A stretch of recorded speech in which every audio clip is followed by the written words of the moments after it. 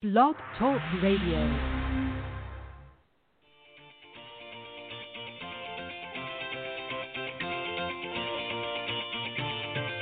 Good evening and welcome to Golf Talk Live. I'm your host, Ted Odorico, broadcasting live every Thursday, 6 to 8 p.m. Central from Panama City Beach, Florida, home of the world's most beautiful beaches.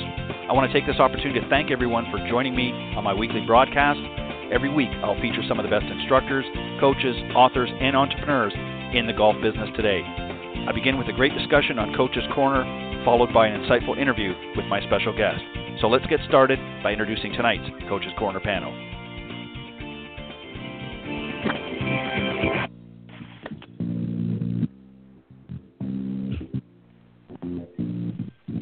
All right, good evening, everybody, and welcome to Golf Talk Live. I'm your host, Ted Odorico, and as always, we've got a great show for you. We're going to be starting off here in just a moment or two with a great discussion on the Coach's Corner panel this evening, and I've got two great guys, one program note, though, and I'll explain that in just a moment. And then a little bit later on, I'm going to be joined once again by my very special guest, Dr. Joe Parent, best-selling author of Zen Golf, Mastering the Mental Game. He's going to be joining me on the second half of the show, so make sure you stick around for that. As always, you can follow the show by going to blogtalkradio.com/Golf Talk Live, or just simply type in Golf Talk Live up in the search key, and that will take you to the main hosting page, if you will, of the program. And as always, every Thursday evening from 6 to 8 p.m. Central, front and center will be the show. You can listen to it live Thursday nights during that time slot. And for some reason, if you can't join us live, just visit that website, blogtalkradio.com/Golf Talk Live, and just scroll down the page to the on-demand section. And all of the shows in their entirety will be there in the on-demand section, so you can check them out there. All right, so let me first remind everybody, of course, the show is sponsored by iGolf Sports Network and Golf Tips Magazine. iGolf Sports is a live stream broadcast and media production company providing quality programming designed to attract the golfing enthusiast. And, of course, Golf Tips, the game's most in-depth instruction magazine, offering insightful reviews on the latest equipment, tips from top PGA and LPGA teacher professionals, all designed to help improve your game from tee to green. So subscribe today at golftipsmag.com.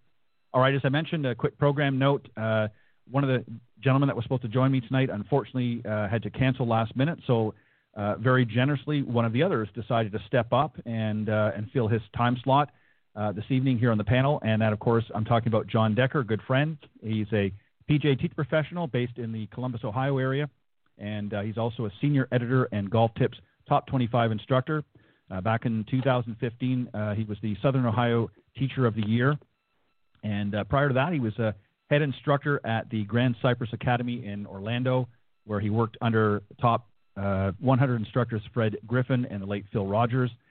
He's also the author of Golf is My Life, Glorifying God Through the Game, which, of course, includes a Bible study. Has become a good friend is Paul Castor, one of the country's leading golf coaches, Golf Channel Academy lead coach, recognized by Golf Digest as one of the best teachers in New Jersey for 2017 and 18. He's also been honored by U.S. Kids Golf as one of 2017's top 50 kids teachers. He's Level 2 certified Titleist Performance Institute, or TPI for short, Aimpoint and K-Motion, and also serves on Foresight Sports Advisory Board and the New Jersey PGA's Junior Golf Committee. So, guys, welcome to Coach's Corner here on Golf Talk Live. Thanks for having us, Ted. Thank you, Ted. All right, so we're going to talk about some different tips, if you will, and I'm going to do them in the order that I introduced both of you. So, John, we'll start with you first. We're going to talk about it was sort of an extension. Last week on the panel, I talked with the guys about some golf tips to improve your game, and it's not just the typical golf tips of lining everything up just so. There's some other areas as well that are very, very important. And this first one is for you, John, and is having a process before your round. And let me just explain a little bit. So if you have some time before your round, try to establish a process that gets your mind and body ready for the round. This gives you the best chance of success and will reduce some of the nerves that affect every golfer early in their round. So maybe you can just talk a little bit about that, some things that golfers can do. Obviously, they're going to warm up maybe a little bit if they've allowed themselves the time. But what are some other ways that they can get themselves prepared and establish, as I said, that process before their round? Well, Ted, thank you, first of all, for having me on the show. And, Paul, I look forward to tonight's discussion with you as well. I think this is really an interesting topic to talk about, because one of the things that I encourage my students to do, obviously, is before they get to the golf course, is I like to, I encourage them, if they can, like if they're playing on a Saturday morning, maybe they have a 10 o'clock tee time, is to get up early, try to go out and take a walk, try to get your body moving, try to get in motion. If you can't go outside and walk, maybe you could do a treadmill or something along those lines. If you don't have a treadmill, you can swing like an orange whip or do anything that you can to loosen up, before you actually get to the golf course. I think that's important as well. Now, if you have a long drive, then, maybe a 30 or 45-minute drive or an hour drive to the course, then wait till you get to the golf course to do some of those things to warm up. And then the other thing that I encourage, players to do is to eat properly before their round and get hydrated. It's very important to be hydrated in golf, because I remember playing on the mini tours down in Florida, and I was really playing well, but I got on the last couple of holes. It was a really hot day, and I just couldn't think straight. I couldn't even add the numbers up properly in my mind with the yardages and everything. And after the round, I realized that I had not been drinking enough water. And so water is very important, that you're constantly putting fluids in your body, being hydrated, having food in your stomach, not waiting till the halfway house and, getting a hot dog or something like that, something real filling. You need to get some food in you early, and you need to try to have something to snack on through the round. I think stuff like that is very important, especially if you're a competitive golfer and you're going to be walking. You're going to be putting in, 8, 10, 12 miles of walking, depending on the golf course. And, that's a lot. That's a 5 hours of walking plus warming up and all that stuff that you're doing, within the game, swinging the club. So you're going to burn a lot of calories. So, having fuel in your body is very important. And I also think that, if you're dealing with anxieties like first tee jitters, things like that, it's very important that you show up to the golf course on time. If you're showing up to the golf course, 20 minutes before your tee time, I don't care really how casual the round of golf is, you're probably not going to play very well. You're not going to get warmed up. You're going to be rushing. You're not going to be in a good frame of mind. So at a bare minimum, 30 minutes is the minimum. I like to show up anywhere from 45 minutes to an hour before my tee time. That gives me plenty of time to get ready, to get organized, and get out on the golf course. So those are some tips that would help really any player, competitive golfers, as well as just your average weekend golfer. Well said, John. Thank you for that.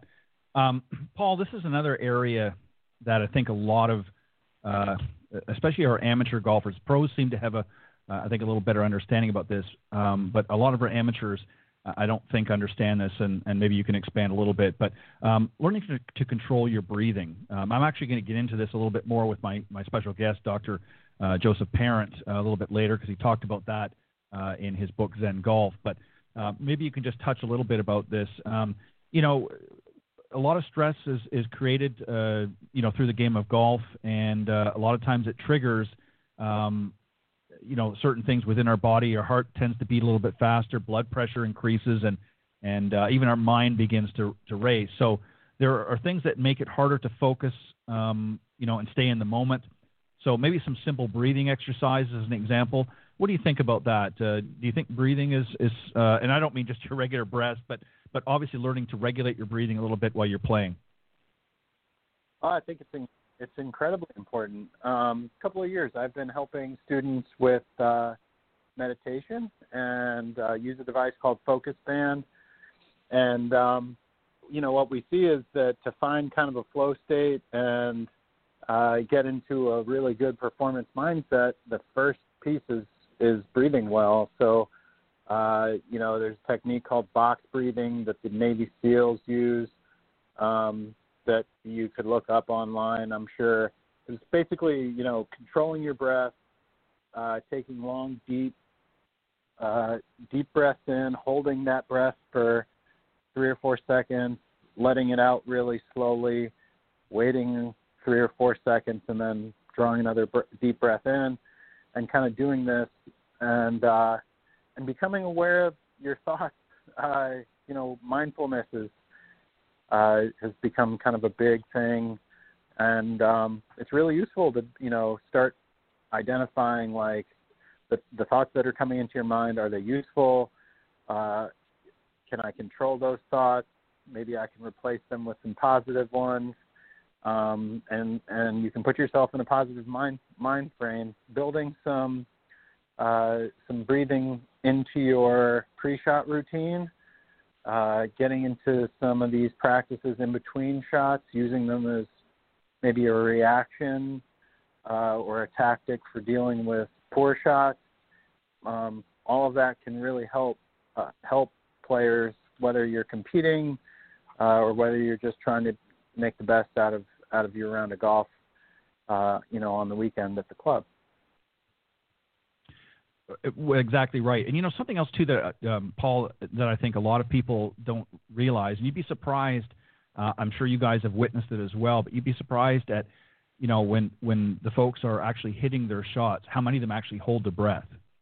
I always find that very interesting, because if you look at most of the top professionals out there, their breathing is done in such a way, it's really timed. If you notice that they're expelling or they're breathing out and capitalizing on that energy in their downswing, especially as they're hitting through impact. And a lot of folks, they don't realize that when they're sort of holding their breath because they're not breathing properly, they're actually losing power. So breathing is extremely important, and it's not just before the shot and after the shot, it's actually during the shot. So getting into good breathing pattern is definitely, at the top of the list as well in helping to become a better and more accomplished player. John, I'm going to work on the next one with you here, and there's really a lot of things that you can talk about, and it goes into a little bit what Paul talked about with sort of the mind game, and that is a lot of golfers make excuses. They all have a story about why they didn't hit the shot that they wanted to hit, and often includes placing the blame elsewhere. Well, somebody, 3 holes over sneezed in my backswing and it kind of threw me off. Or it could be the course or the clubs. And a lot of times it brings in that negative energy. What should we be doing? Instead of excusing away poor play, how can we learn from some of those bad shots, and how can we turn that mindset around, as Paul pointed out, into a more positive frame? Well, it's interesting because, some of the best players that I've ever been around in my life are pretty positive people in general. And, if I go out on the golf course and hit 30 or 40 golf balls on the driving range, I'm going to hit some bad shots. And if I focus, I could hit 29 great shots and hit one bad shot. And we all tend to want to focus on that one bad shot. And that is I think there's a lot of that in our society as well. And so, translating that from what you learn in golf and translating that to life is important as well. I think that when I have a simple saying with all of my juniors especially, and I tell them, yesterday is history, tomorrow is a mystery, but today is a gift from God, and that's why we call it the present. And the number one key factor that I find for the great players, whether they're great amateur players or tour players, is they have the ability to stay in the moment. They don't focus on what they just did, and they don't focus on the next hole. And I struggle with that. I will be the first to admit, when I was coming up, looking back on my career as in high school and playing on the mini tours and stuff, I was the kind of person that I would be on the 5th hole and I'd be kicking myself for the 3-putt on the 3rd hole, or I would be thinking, I'd be on the 16th hole thinking about, the real difficult 18th hole. And when you do that, when you get out of when your mind goes into a place where you're either looking ahead or looking behind, you're going to have trouble. You're not going to play well, because the human body doesn't really know how to react. Because most of the things that we do in a daily routine of whether it's brushing our teeth or driving our car, we are in the present moment. We're kind of in a subconscious state, and we just kind of do our task. We're not thinking about other things. But when you try to multitask, people who say they're great multitaskers, I always kind of laugh, because they're really not, because they don't accomplish nearly as much as they think they are. They're thinking about a lot of things, but they're not actually accomplishing. So pertaining that to golf is you have to have the ability to to stay in the moment. And so what I try to encourage my students to do is I tell them if they hit a shot and they don't like it, if they hit a bad shot or whatever, it's okay to take 5 or 10 seconds to kind of get a little frustrated, maybe think about, okay, I did this or did that, or that was the wrong club selection, or it was the wrong target, or whatever the situation is. But then you just got to let it go. And that's why I've always enjoyed walking on a golf course, because it gives you time to kind of just, walk that frustration off. So if you're riding in the golf cart and you have a couple of bad shots, sometimes it's good to tell your partner, hey, I'm going to walk on this one, and just walk as long as you're not holding up the golf course. So those are little things, what we could probably talk for days about this, because the human mind is so powerful. And if you're not focused on the task at hand, you're probably not going to do very well. Yeah, and as I mentioned in the beginning, that's a lot of excuses that golfers make, and that's a great tip. I've done that myself sometimes. You're out there playing and things are just not firing on all cylinders, and a lot of times I'll just say, hey, let me walk up to my ball and let me just sort of work this out if I didn't hit a great shot, and by the time I get up to the ball, I realize, it's not as bad as I thought it was going to be. And that shot, as you said, is in the past, and we're focusing on the present right now. So that's a great way really to look at it. And again, we're all going to hit some bad shots. And the idea is you want to learn from those experiences as you go along. And when you make a bad shot, you want to make a mental note, okay, what did I do there? And then you put it away for later when you get back on the practice tee, and you can work on some of those things. But you're in the moment. Let's worry about the next shot that's coming up. Let's focus on that and what's in present hand. So great point. Paul, back to you. We're going to talk about setting goals. The best way to focus your mind on your complete golf game is to establish specific measurable goals. This is a great way to motivate yourself, track your progress, and, of course, stay focused on your path to becoming a better golfer. This is one I guarantee probably 85 to 95, if not 99%, of all high handicap or amateur golfers do not do, and that is really set goals. Give me some ideas of maybe some measurable goals that golfers can set at any level that can help them be, obviously, number one, we want them to be achievable goals, but obviously set them up for success. Oh, there's a lot of ways to do this. I think it's really important to have some good, achievable, reasonable short-term goals to work towards. You don't want to just have kind of one big long-term goal. That can seem kind of too monumental and maybe not specific enough. And if you chunk up your long-term goal into smaller short-term goals or even midterm goals, then you're much more likely to be successful. So, if you start the season hitting 4 greens in regulation, you can say, by July I'd like to be hitting 6, or whatever your target is. I have this number of days a week to practice. I'm going to use a stats program to figure out, how many fairways I'm hitting, what my average approach distance is, how I can really best use my time to figure out how to hit more greens, and therefore thereby making an impact on my scoring. So you could take the same approach to putts. You could take the same approach to your fitness, and and setting a short-term goal of gaining a certain amount of weight, or achieving a certain body mass, or being able to do certain lifts, anything like that.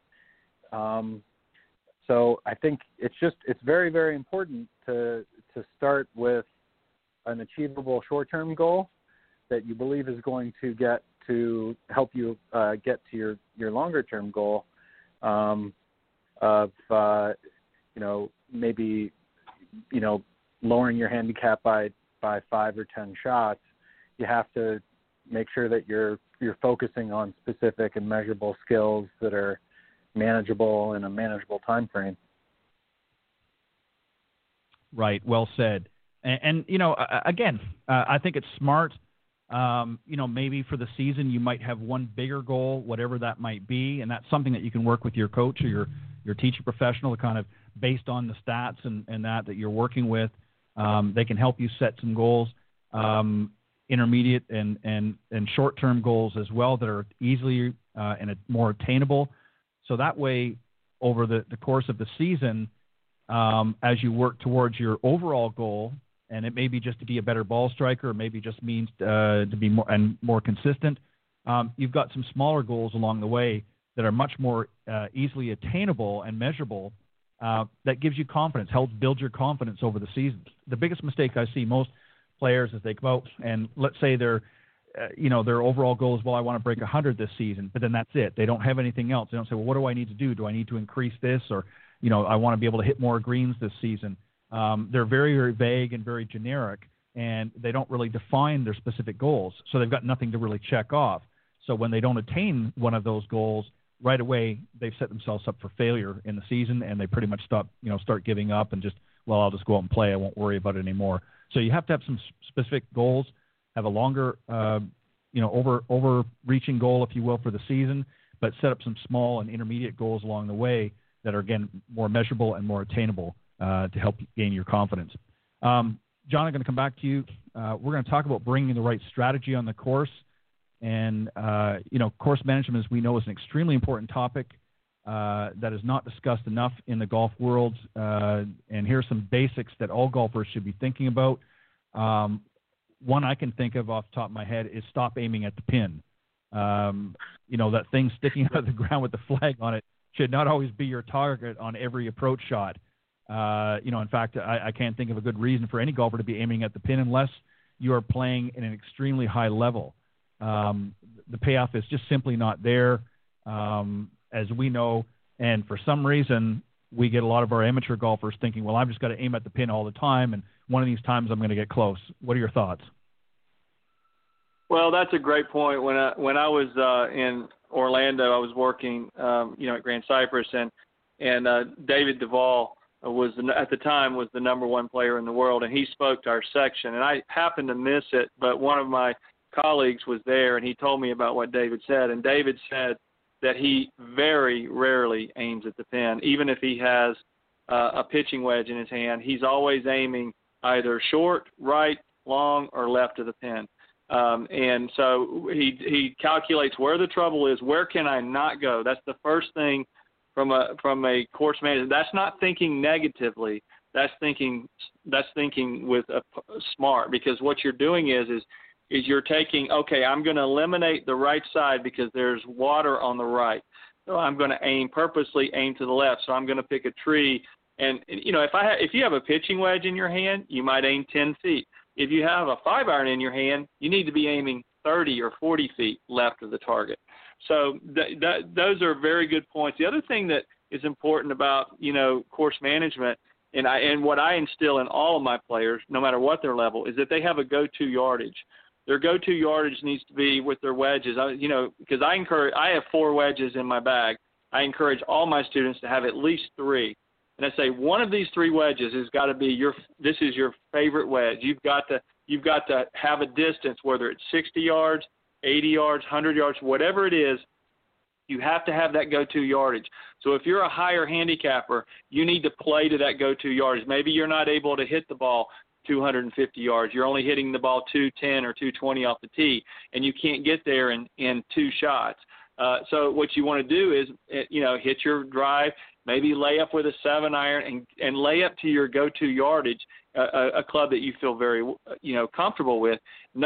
Go get it on the green and 2-putt, and you've made a 5 there. And so when you do that, you're essentially playing par golf for your handicap, or even that could be for a high handicapper, that could be a birdie.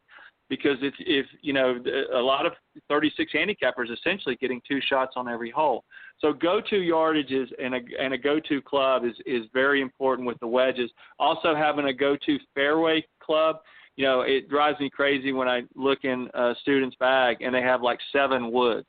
If they have 6 or 7 head covers, I'm like, you have way too many fairway woods. You'd be much better to have only 1 or 2 fairway woods. You don't need all of these fairway woods. So you need to have one club that you're really good at advancing the ball down the fairway, because the average golfer, again, is not going to hit the green in regulation. So they have to have clubs, they're going to be coming in from longer distances. They have to have a club that they can go to. And if you, really look at your round, and this would be the last little tip I'll talk about, because I actually just recently did a video on this. You're really only going to play with 3 or 4 clubs in a round of golf. You're going to play with your driver, you're going to play with your putter, and then you're going to play with your a wedge and maybe a fairway wood. The rest of your clubs you're really not going to hit that often. So when you're practicing, practice the clubs that you use the most in a round of golf, and that starts with the putter. 40 to 60% of your score is going to be in putting. So start with your putter, and then your driver. You're going to have to tee off with some, or 3-wood, whatever it is you tee off with, and then maybe one of those go-to wedges or the go-to fairway club. And you'll definitely maximize your practice time, and you'll definitely lower your scores. Excuse me. Yeah, I agree with that, because again, ideally you want just to be able to get on the green.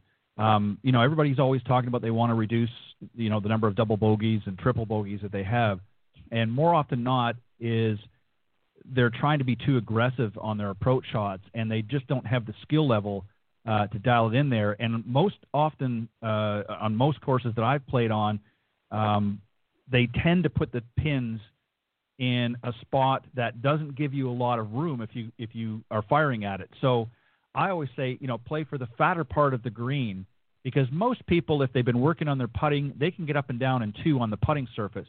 So if you can get on the green in 2, you've got a pretty good chance of shooting par in a lot of cases, and maybe on some of the par 5s, if you're really good, you might even be able to, again, get on in 3 and, again, 2-putt for par. So, and worst case scenario, maybe a bogey. So, again, I think just getting on the green and doing, as you suggested, focus and practice with the clubs that you're really most likely to use. We always hear a lot of the pros talk about how they kind of go through their bag and so on and so forth. But the truth of the matter is most golf professionals now on the PGA Tour particularly are only using a handful of their clubs in the bag. The rest of them they're really not using, other than maybe for a few finesse shots here and there. But for the most part, they're only playing with a handful of clubs. And much is the same for many amateurs as well. So you really want to make sure that you get stellar on those shots and get out and practice on the putting green, get out and practice with your wedge and whatever your go-to iron is, to advance the ball down the fairway, as John said, and, of course, your driver. Paul, I want to talk about the other end. We talked a little bit about aiming at the pin. Playing smarter tee shots is another one. Understanding when to be aggressive with the driver or to choose a more conservative club choice based on the hole is probably one of the best golf tips that I can think of, because that's where you're starting each hole is from the tee box. And if you don't hit off a good shot there, then the hole ends up sort of collapsing on itself. So give us some tips and maybe some good advice, if you will, for starting things off properly on the tee box. Well, I think it's important to know, that the best players in the world, their dispersion with a driver is, 60 yards wide. So that means that players who are hitting it, 290, 300, the window for their driver is almost 2 fairways wide. They know they can hit the ball somewhere inside that window. So one of the things that I really encourage a lot of my students to do is develop,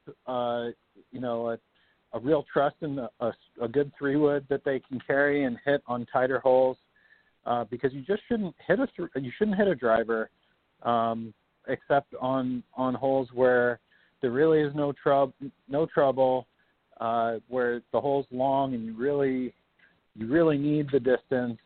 But the rest of the time, you're so much better off playing from the fairway from a scoring perspective. So, being able to pull that 3-wood out and really trust it. I remember a story, I think Jack Nicklaus wrote in Golf My Way, where he played the PGA at Kemper Lakes in Chicago, and he said that he hit his first tee shot out of bounds. He hooked it OB, and that was not something normally he did. And he put the club in his bag for the rest of the round, and he played the whole first round at Kemper Lakes, which was just an extremely long golf course back then, with a 3-wood, and he shot 71, and then he ended up going on to win the tournament because he was able to go, kind of mitigate the damage, go work on his driver at the range later, regain some trust in it, and then he went on and he played pretty well. So knowing what risks to take, is extremely important in golf, and knowing that that your driver is kind of inherently a risky club, and that there are other really good, safe golf clubs in your bag that you can hit off the tees and still score really well, is a very important thing to learn for any good player, any golfer. Yeah, and a great point, Paul. The thing is that a lot of folks out there tend to think, well, I've got my driver in the bag, so I've got to hit driver all the time off the tee. And, of course, I'm not talking about the par threes, but, in their par fours, par fives, and yet they've just come from the practice tee and they haven't hit it very well. So why would you want to pull a club out of the bag that you're not hitting with confidence and start your round off with that? Ease back and get a club that you're going to hit successfully. Maybe it might be a fairway wood. It might even be a low-numbered hybrid, maybe a 3 or 4 hybrid, just to get you down the fairway and keep you in position. And then as you pointed out, Jack did in his tournament, is he left that club in the bag, went and worked on it after the round on the range, and then, of course, regain that confidence. A lot of amateurs will keep making the same mistake over and over again, and it just does not make a lot of sense. And I think that this goes under, again, what we talked about is in part of the course management, and that is to understand what your abilities are. And we're going to talk about that here in just a second. So great point when dealing with tee shots, know your limitations, know what you're able to do. And if the driver's not working for you that day, leave it in the bag and scale back and use one of your other clubs like your fairway or even a hybrid club. John, this sort of rolls into the next point here, and that is really to be honest with yourself. I think one of the hardest things as golfers is to be honest with your abilities. This, of course, leads to a lot of mistakes, leads to those double and triple bogeys I mentioned a few moments ago. In other words, they can be round killers. Here's a good example. If you have 155 yards to your target and you have to hit your 7-iron absolutely perfect to reach that number, maybe it might be a better idea to take one more club as an example. Give us your thoughts about that. And again, keep in mind that everybody is obviously different, but I think this is one area that a lot of golfers miss the boat on, is they're not really honest in their abilities and sort of stick with the numbers, if you will, what they might have hit on the range the last couple of practice sessions, think, okay, well, I'm going to hit that club 155 yards, and that's not always consistent and not always the case. Give us your thoughts on being honest with yourself. Well, this is where I think I'm a big favor of of launch monitors, and the reason for that is it gives you your carry distance. The biggest problem that the average golfer has is they do not know their carry distance, and so they will hit a 7-iron on their driving range that flies 140 yards and rolls, 10 yards, and they say to their friend, "I hit my 7-iron 150," and that's not the case. You're only flying the ball 140, and so that's the one mistake they make. Or they will hit a 7-iron. They'll be on the golf course and they'll be 150 yards away, and they hit their absolute best shot that they could possibly hit, and it flies to the green and it flies 150 yards, and then they tell themselves, well, every time I'm 150 yards, I'm going to hit my 7-iron. And I say, well, when I'm talking to them, I say, that's fine if there's no trouble in front of the green. But if there's trouble in front of the green, your ball, and that's your max distance, you need to make sure, number one, to get over the trouble. So we want to make sure and take at least one extra club, and sometimes 2 extra clubs, especially if there's wind. And that leads to the third part, is they never a lot of times when people are figuring out their yardages, they're doing it when they're downwind on the driving range, which is the worst mistake you can make. I never check distances when the wind's blowing. I would never, if I'm out on the driving range and there's any wind blowing, I forget about the distance. I work on whatever it is I'm working on in my swing. So I always tell my students, when you're going out on the golf course, and I encourage you, if you can, you may not have access to a launch monitor. The simplest way to gauge your carry distance is when you're on the golf course, if you're 150 yards away, and let's say you hit a 7-iron and you hit a solid shot, and not your best, not your worst, but an average solid shot, and your ball lands on the green, you need to tell your playing partner, if you're on a cart, I'm going to walk this, and you need to pace off from where you are to your ball mark. You need to find your ball mark and pace that distance off. Remember, if your ball is hitting and going forward like a lot of players do, a lot of the average golfer doesn't hit the ball high enough to stop it on the green. They hit it very low. Their ball hits on the green and rolls 10 or 20 yards. That's not carry distance. The carry distance is what's critical, because American golf courses are built with a lot of forced carries, and so you have to be able to know how far you can carry your shot. So to me, that is the one thing, and I never, I was as guilty as anybody when I was a younger player. I didn't understand that, and as I started watching tour players and started working with them, and I started seeing how they practice and started playing with them, I started realizing these guys, they care more about how far their ball's carrying versus how far it's ending up. So that's very important. Well said. Some great points there, John. Thank you for that. Paul, this is one I know we've talked about many, many times, but again, I think it really has to be sort of hammered home, and that is to work on your short game. Might, kind of seem that, we're pointing this area of the game out a lot on the show, but there's a reason for it.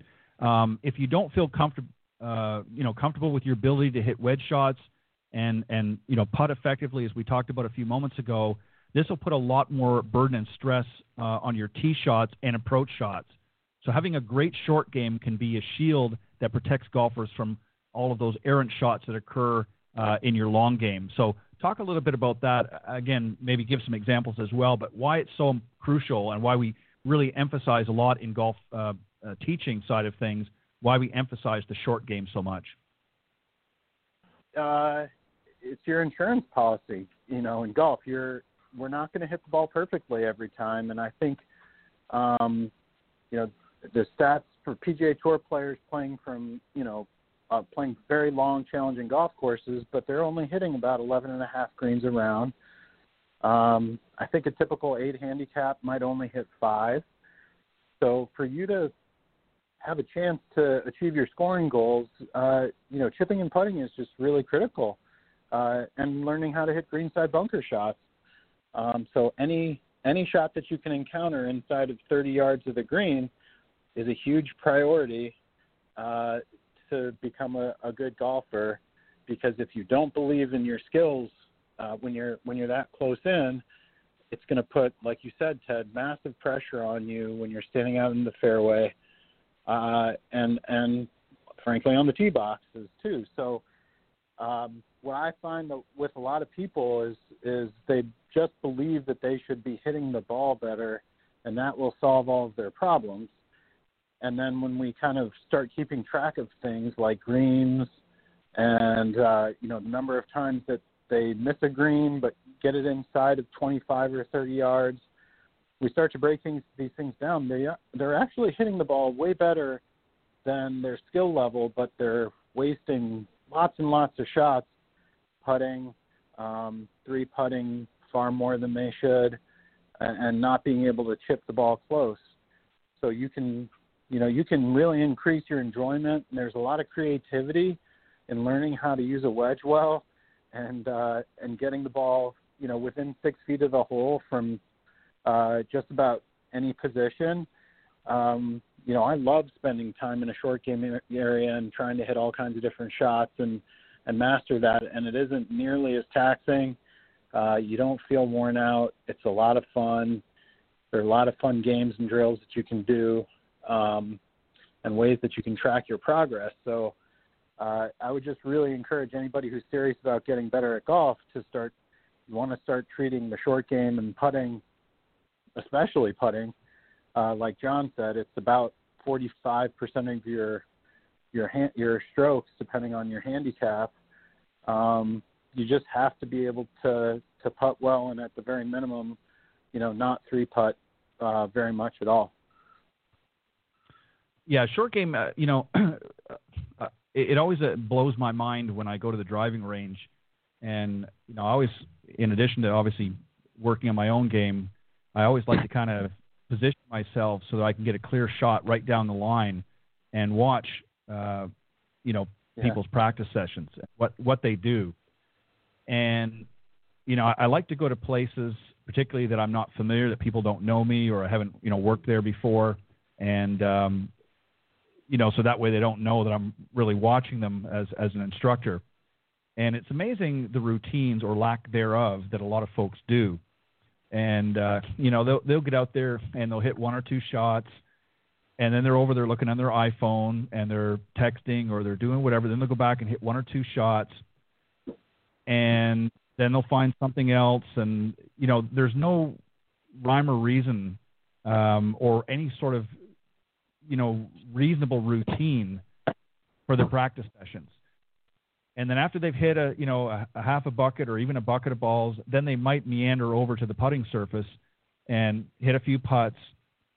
And in some cases, if they're playing that day, then they'll go out and play. And it's interesting because sometimes, you'll see some of these guys come back in after their rounds, and they're, I can't figure out why I wasn't putting that good today, or I just wasn't hitting my irons very well, or I wasn't chipping very well. And I have to bite my tongue sometimes because I feel like grabbing them by the shirt collar and saying, the reason you're not doing very well is you didn't practice any of those things. And that's why you're struggling. And this comes to this point, John, that I want you to sort of wrap us up with. And Paul touched a little bit about this in one of the earlier parts of the discussion, and that is analyzing your stats. One of the great features of some of this advanced stat tracking devices out there like Game Golf is that they can start to reveal tendencies in your game, and you can change your strategy on the course accordingly. So are you much more accurate with a 3-wood off the tee with a driver, as we suggested earlier, or do you have a tendency to miss your approach shots to the left?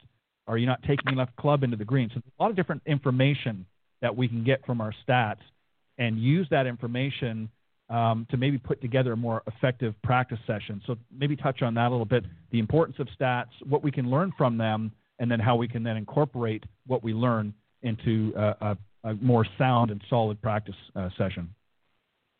Well, this is a part of the game that's very important, because going back to what you were talking about earlier, what Paul was talking about earlier with the goals and, objectives, and to me, it all starts with stats, looking at your game as like a business, just like you would if it was your bank account. And so what I do is the first thing I look at is fairways. Am I hitting the fairway? I then look at, and you may not have access to know exactly how far you're hitting it, but if you can gauge and write down, it's great to keep a kind of a journal or whatever, especially if you're out practicing. This is not something I would do in a tournament, but, you can kind of get an idea, marking down your yardage. But I look at fairways, I look at greens in regulation. Am I hitting the green in regulation? And for those of you who don't know what that is, that's on a par 4, you're hitting it in 2 shots. A par 3, you're hitting it at 1 shot. And a par 5, you're hitting it at 3. So that's the greens in regulation is the stat, and that's a direct reflection of your ball striking. Then I have all my students count your putts. How many putts do you have in a round of golf? Because if you have 45 putts or 40 putts, there is nothing on the tee that I can teach you that's going to fix that. 45, that is like hitting, 8 or 9 balls in the water, because a 3-putt is a 1-shot penalty. So I said, until you get the putts down, we're not going to work on your full swing. We got to spend our time on your putting. So that's another big. Your up and down percentage and your sand percentage. Those are the stats that I would always look at the end of my round. I would always go and I would recap in my mind, and I would write them down, and I kept a journal, and I would start looking at the trends. With the other thing that the tour players now are looking at is proximity to the hole. And, I always ask my students, when a tour player is 100 yards from the hole, what's the average distance they hit it from the hole? And I get, 4 feet, 3 feet, 2 feet. I had one lady tell me 6 inches. And I just looked at her. I couldn't believe it. But I said, no, they don't hit it that close to the hole. They're averaging about 20 feet from the hole. So they're not hitting it in there as close as you think. What you're seeing on television is you're seeing the highlights of all the players who are the best players in the world hitting these great shots. But on average, if you take the average of those, the distance from the holes, they're not always going at the pin like you were talking about earlier. So all these stats, it's important if you can start keeping your stats, and then there's all kind of information on the internet where you can go and start looking at the averages of what the tour players do. And you start getting an idea of what the average tour player does and where you kind of rank, with them, and where, and I don't expect the average golfer to rank like a tour player does in driving distance. Okay, that's probably not realistic for the average golfer. But there's no reason why the average golfer can't rank with a tour player in putting, because there's no reason why you can't be a great putter if you're a 12 handicapper or a 15 handicapper. So, those are ways that you can say, hey, this is where a tour player is, and this is where I am. And the best example I've ever seen was in 2000 when Tiger essentially had all 4 majors at once, going back to the year prior. And he was averaging 15 greens in regulation, and he was averaging 28 putts. It doesn't take a rocket science to figure out that's going to be a lot of low scores, and that's why he won all those majors. And so I look at my goal when I go out on the golf course, my number one goal is I want to have 30 putts or less. That is my number one goal. And so if I can do that, if I don't 3-putt, 3 putts are penalty shots. If I 3-putt, I hit it in the water. That's the one thing I can control. I may hit it terrible, but I want to putt well, because I know if I putt well, I'll keep my score down as low as possible. Yeah, that's a great point. And, just to touch on Tiger for a little bit, for a second, something that a lot of people don't realize, and if you go back to that earlier time in Tiger's, game, you really analyze things. He was not the most accurate off the tee. A lot of times I can remember at many tournaments he would find himself hitting his second shot out of the rough, or sometimes in some really extreme cases, he'd even actually be in an opposing fairway. So he was not always the most accurate off the tee, but he was a master at recovering from those positions. And because his short game, including his putting, was so spot on, that's how he was able to get those low rounds. And it was the same thing with Jack Nicklaus. Jack Nicklaus wasn't, he was certainly a good ball striker, but he wasn't always the straightest ball striker, and he wasn't the best driver on tour. He could hit it long, and he could hit it with some good accuracy. But he was able to putt with such prowess that he was able to overcome some difficult shots that he may have been faced with early on, and he was able to recover in most scenarios. And he had the mental capacity and fortitude to not dwell on shots that he knew he had no control over. Once that shot was gone, it was gone. It was now, as you pointed out, John, earlier, in the moment, it was the next shot at hand. And both he and Tiger were very, very dominant in those recovery shots and with their putting stats, and obviously greens and regulation. And I think if you focus on those areas, as you guys have pointed out tonight, you're going to find you're going to have a much more enjoyable round. Too many times we see people worrying about how pretty their swing looks out in the driving on the practice tee, only to get out on the golf course and literally the wheels fall off the bus. So listen to what we talked about tonight on the show. For those of you tuning in, I think you're going to get some great tips. If you're tuning in a little bit later, after the show, go back and listen to the recorded version. I'll tell you how you can do that a little bit later on, because there's some great points that both John and Paul have brought up tonight here on the Coach's Corner panel discussion. Guys, I want to thank you very much, as always, for a great discussion here on the panel. And if you want to just take a moment, I'll let you go first, Paul, and just share with the folks the best way to reach out to you. And if you've got anything special that you want to share, got coming up, any special events or what have you, by all means, feel free to share it with the audience. Ted, thanks so much. Thank you very much for having me. John, it was great to be on with you. My website is paulcastergolf.com. You can also find me on Instagram at paulcastergolf and on Twitter and Facebook under the same handle. And be teaching some outdoor putting clinics this fall at at the course where I teach outdoors, Jumping Brook Country Club, and we'll be announcing dates for those soon. But just going to finish off the summer here and take a little bit of a break, and then do some putting instruction this fall. So thanks again, Ken. I appreciate it. As always, Paul, thank you very much for your thoughts and input into the discussions. And John, what about yourself? The best way to reach you and anything that you want to share? Once again, Ted, thanks again for having me on the show. And Paul, I really enjoyed being on with you as well. I thought the show went really well. I'm in the Columbus, Ohio area, so if you're in this area and you want to do any lessons, feel free to reach out to me.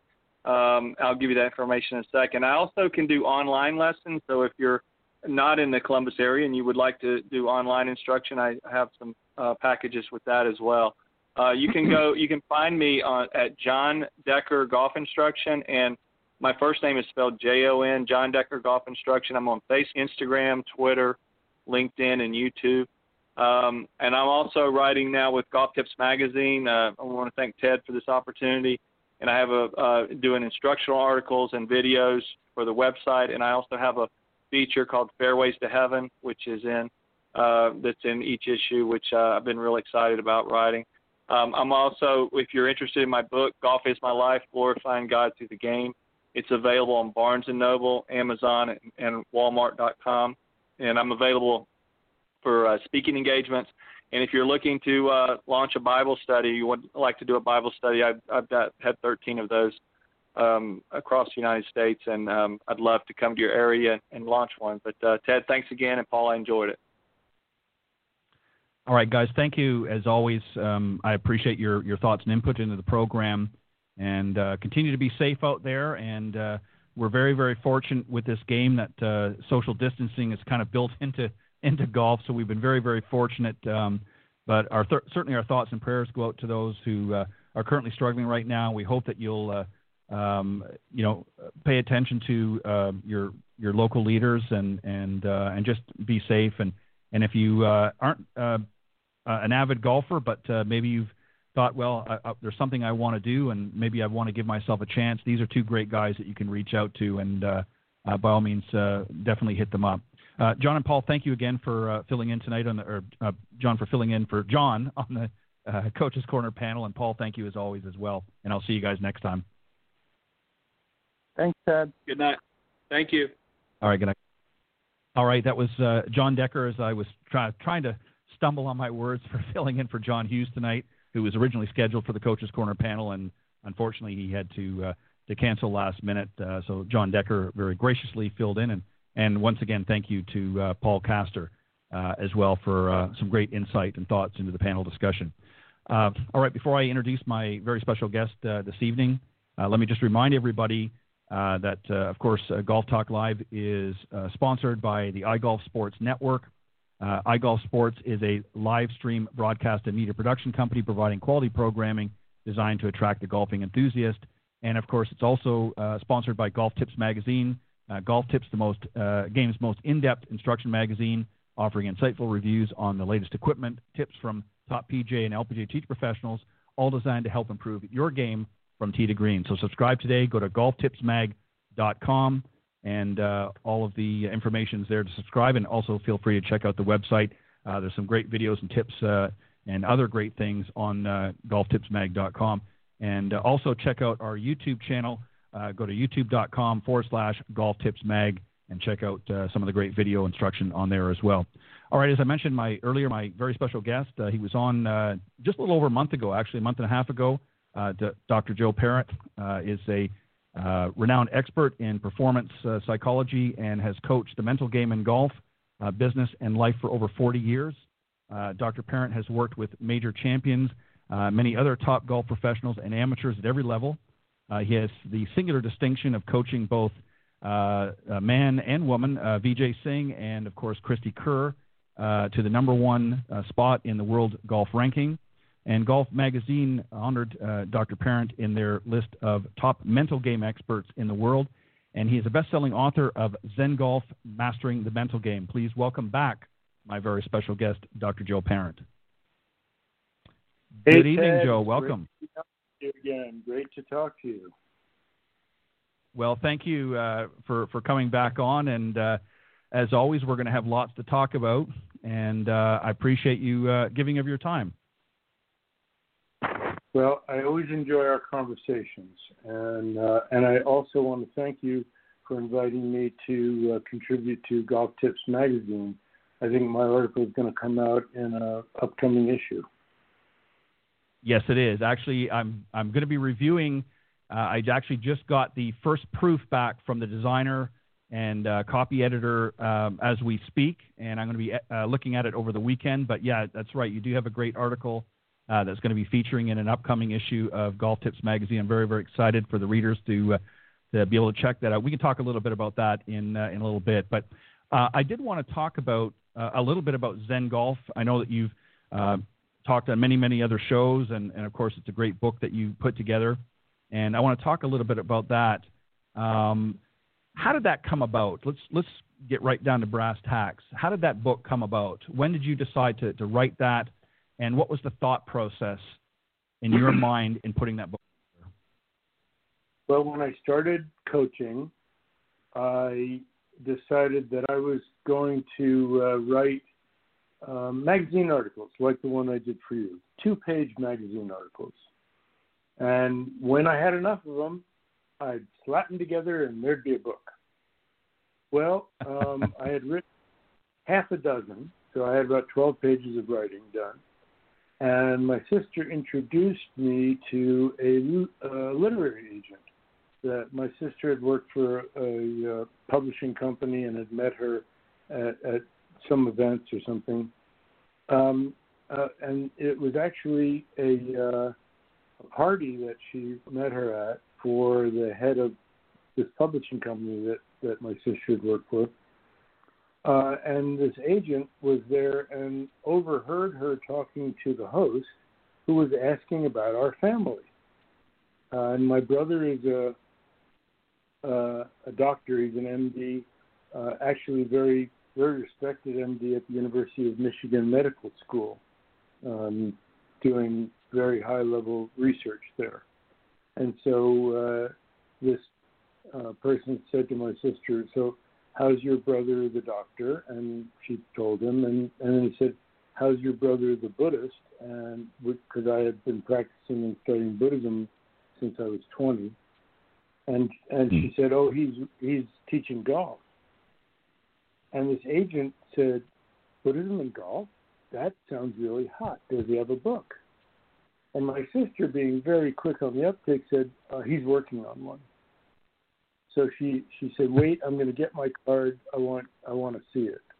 And my sister said, "You have no idea. Agents don't look for books. They get inundated with proposals. Right. This is very unusual." So I sent some materials to. So I contacted the agent, and she said, "I can meet with you, but either tomorrow or in a week." And I said, "I'll meet with you in a week." So I had a week to take out all my notes. You know, it ironically, it was a little bit like what happened with Harvey Pennock's book. That it right. was he had a shoebox of notes. I had mine on a computer, but I went and found all my notes and transcripts of clinics that I'd taught and things like that, and I put together another 40 pages, 30 or 40 pages of 2-page chapters, because that's really what I wanted, short chapters that were easy to read, easy to digest. So we met, she looked at it, she said, "You know, we got to put a proposal together." I said, "What about this?" She said, "No, that's just a partial manuscript." So she helped me write a proposal. We sent it. She said, "I'm going to send this to some big publishers, but don't get your expectations up. Once we get feedback from them, then we'll tweak it and send it to a lot of small publishers."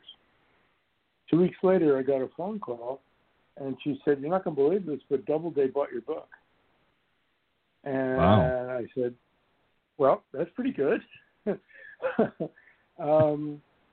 They asked, and so I met the editor that I was going to work with by phone, and he was very nice.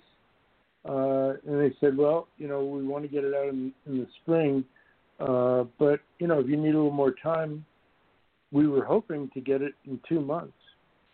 But if you need 4 months, we can do that. We can figure out a way." I said, "No, 2 months is fine." And what I knew was I was just going to mess around for 2 months and really get started on it when the deadline got closer, because that's what procrastinators do, So I said, "No, give me a sooner deadline, and I'll do better." So I again got all my together, gathered everything together, and that's why Zen Golf is really not a philosophical book. It is a book that is a collection of lessons that I have already taught. So I already knew that everything in the book worked. And from the beginning, I had always wanted 2 to 3 page chapters, and that was all. And they kind of stand alone, which was another principle. So you can go back and forth to any place in the book. You don't need to read through it progressively. Now, my agent was also an editor, and she was so helpful. It was peppered with quotes. The first draft was peppered with quotes from golfers and coaches and all that. She said, "Why all the quotes?" And many golf books are like that. And I said, "Well, it validates what I'm saying." She said, "Isn't what you're saying valid?" I said, "Yeah." Right. Then why do you need to validate it? And she said, "They're buying the book to hear your voice, not to hear you quoting other people." So I said, "Oh, pretty good." Now, I didn't take all of them out, but maybe 3/4 of them. And she was absolutely right. It's the best. And then we talked about it, and we decided it needed to be in the publishing industry, they have something called evergreen, which is that your book isn't dated. So my book came out in 2002, but I didn't have stories of the 1996 Masters and the 1998 PGA Championship and the 2000 US Open, no dates like that. So that's why I've been very honored and blessed that it is still a top seller after nearly 20 years. And I have a group of students that I started with this year, none of which were born when Zen Golf was written. Wow. A whole high school players, none of whom were born when Zen Golf was written. So that's how it came about. Now, I have another interesting piece of the story. One is that when I submitted the manuscript, the editor said, "You have a bunch of chapters in here that don't mention golf."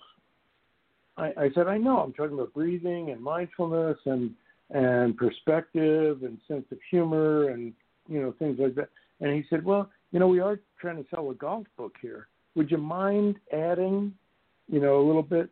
So if you read Zen Golf, you will see some chapters. Sometimes it's the first paragraph, sometimes it's the last paragraph, sometimes it's in the middle, but there's just one paragraph that says, "and in golf." So if it starts that way, that I added it in for the publisher. Now, the other thing is, it was originally going to be titled Enlightened Golf. And the sales team said, "It's a little soft for us. Would you call it Zen Golf?" And I said, if you won't sell it unless I call it Zen Golf, I don't care if you call it Upside Down Golf. I'll call it whatever you want. Just sell it. I want people. I don't want a book that has my title but nobody sees it. So, so they said, "Well, you need to write a couple more Zen stories or find a couple more Zen stories." And here's the exciting thing: the truly signature story of the book, I added in when they titled it Zen Golf, and I created this Zen style story, and it's the story of the clay statue which you have to read to get the punchline of. But it's the story of the statue, and that is the signature story of the book, as it turned out. So those are all the things that happened on the way to publication. Now, one more thing. The cover has a quote from Vijay Singh. Mm. And that came about because I sent copies to every pro that I knew, and his wife got the copy. He was already out on tour, and she loved it and called the publisher, said, you have to send a copy to Vijay out on tour. And I met him at Riviera, and I asked him to write a little blurb for the cover, the back cover of the jacket or something. And he said, well, when do you need it? I said, no, pretty soon. He said, now what are you doing this afternoon? And then I realized he didn't just want to talk about the blurb. He was thinking about working with me. The problem was I had broken a tooth that morning. And the dentist said, get here by 5 or you might have to have a root canal. And I had the thought right at that moment, maybe get to coach Vijay Singh and have to get a root canal, or not coach Vijay Singh and not get a root canal. And it took me about a second to answer, I'm not doing anything this afternoon. Let's go. On the eighth hole, he asked me what my program was. I said, you're my program. I don't have a canned program. Whatever you need, that's what we're going to work on. And he said, okay, we're going to work together. As soon as we got off the 9th green, I zipped up to the dentist, and I made it at 5 minutes to 5. So I got both. I didn't have to get a root canal, and I got to coach Vijay Singh. And then 2 years later, he was number 1 in the world. So it was a pretty exciting time. I would concur with that. That's a great story. Thank you for sharing that.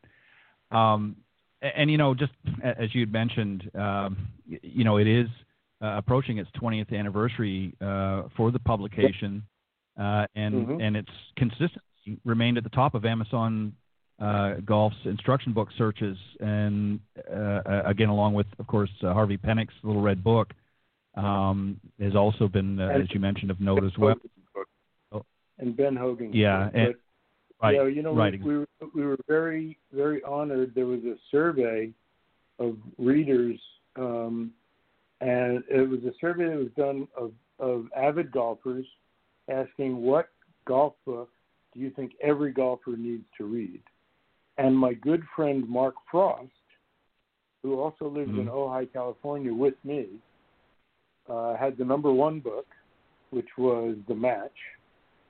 Harvey Penick's and my book tied for number 2, so that means tied for number 1 in instructional books. And then Mark's book, The Greatest Game Ever Played, was 4th.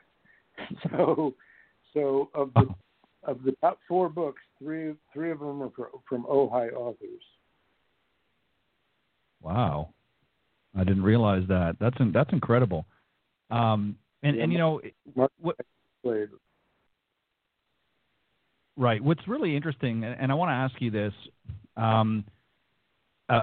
We'll get back a little bit more in the book here, and obviously I want to ask you about breathing because you mentioned earlier at the top of our segment that you gave an article to me for Golf Tips magazine.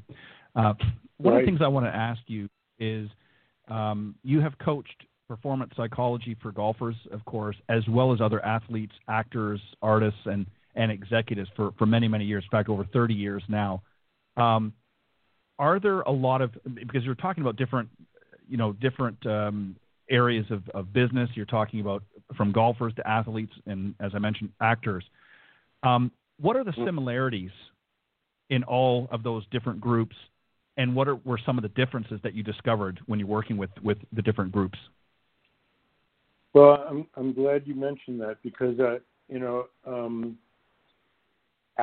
of Zen Golf, I had some business people read it and said, this applies to business and life as much as it does to golf. And I said, that's why I wrote it. It was a way, right. I knew there were a lot of people who wouldn't necessarily pick up a book about these ideas unless it was going to help their golf game. Right. And so it was a way to get these ideas into their hands. And so I do business keynotes, and, teaching the mental game. I've been teaching long distance and virtual for years and years and years, FaceTime and Skype and now Zoom. So this isn't a new reality to me, this virtual reality. So I'm doing business keynotes virtually because nobody's having in-person conferences now. They're all virtual, but I can give my talk through Zoom or Skype or any of the platforms, meeting, whatever it is, and it has the same impact as being, and sometimes even more, as being in the room with a whole large group of people. So I do business keynotes and training programs and individual executive coaching, and the reason people see it as very similar is Zen Golf and my teaching is structured around what I developed called the PAR system or PAR approach. PAR standing for preparation, action, response to results. In every situation, you have a beginning, a middle, and an end. You have your planning and your preparation, and you have it before a golf shot. You have it before any other sporting event that you're going to take part in. You have it before you go on stage as an actor, and even more important, before you go in for an audition as an actor, before you start work as an artist in any modality, and for business, before you start a meeting, before you start a project, before you get to work on anything that you're doing. So you have your preparation, then action, and this is something that has been consistent through all sports and all other activities, and that is commitment. Commitment to the plan you made, and then we talked about the breathing and it goes with mindfulness and presence. So you have two aspects: commitment that you planned, the plan you made, and presence, staying with it and staying in the present to work on what you're doing. And for golf, for players, I like to translate that into something easy to remember: focus and fire. Fire of intensity, intense commitment to the shot you have visualized and prepared for, and stay focused on that target. And that's the same thing in business. Make your commitment, make a plan, get everybody on board, and then everybody has a one-pointed objective to accomplish that and fulfill the commitments that were made for that plan. And that's another business book that I'm working on about commitments and fulfilling those commitments. And then the response to results, there's a business program, a business system that was developed by an American but implemented in Japan. The American companies didn't want to do it, so he took it to Japan, and it was hugely successful, and now it's come back here, and it's called Kaizen, and that is a path of continuous improvement. You prepare, you act, and then you reflect. You respond to the results. You look at what happened, you figure out what you did, you figure out what you could do differently, and then you put that back into your next preparation so that you continuously improve. And that's how I teach golfers to continuously improve on the golf course. You have to have a post-shot routine as well as a pre-shot routine. You hit your shot, you respond to the results with reinforcing success and reflecting on and learning from your mistakes. And so you can, a friend of mine, Butch Breeden, who works with the First Tee, said they have an acronym called STAR. You stop, you think, you assess, and then you reset. And I got a great joke for you on this one. Ken, and my partner in my office, he's my office manager and my editor, and he's a great friend. He said, I have a different acronym for STAR. Swear, throw, apologize, and retrieve. Right? I thought that was pretty good. But that's an aside. Back to the topic. So for business, you prepare, you act, you get your feedback, and you adjust and recalibrate, and then you go ahead again. Whether it's your assembly line, whether it's your managerial system, your organizational development, whatever it is, that's what you do in business. That's what you do in artistic endeavors, and that's what you do in sports, and especially golf. Prepare for your shot the best you can. If you're not prepared, how can you commit? You can't. And if you make an uncommitted swing, it won't be a good one. Then afterwards, reflect. Say, how committed was I? What do I need to do differently in my preparation so that I can make a more committed swing next time? You know what's really interesting about the PAR approach, and you're exactly 100% right in all of your analogy.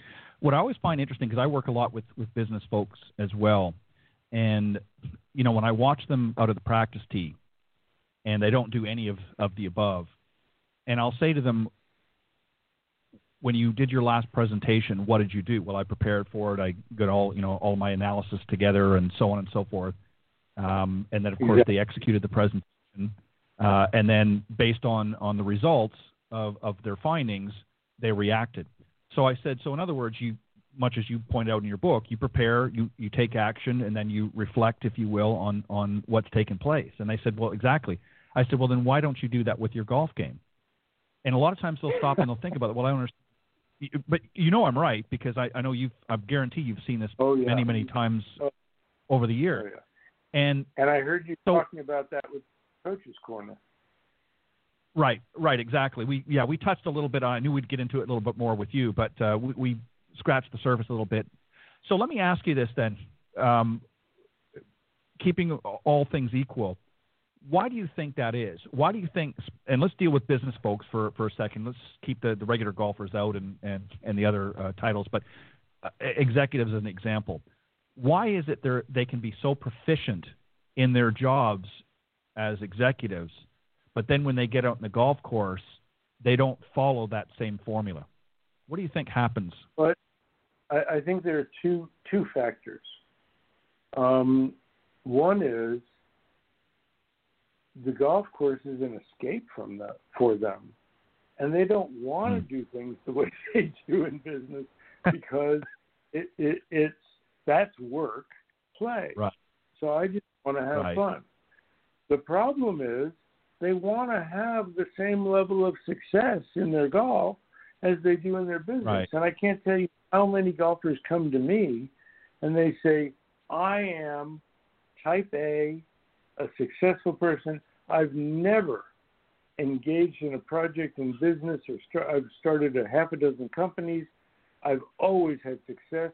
I've had success in other sports. I've had success in everything I do. Why don't I have that same kind of success in golf?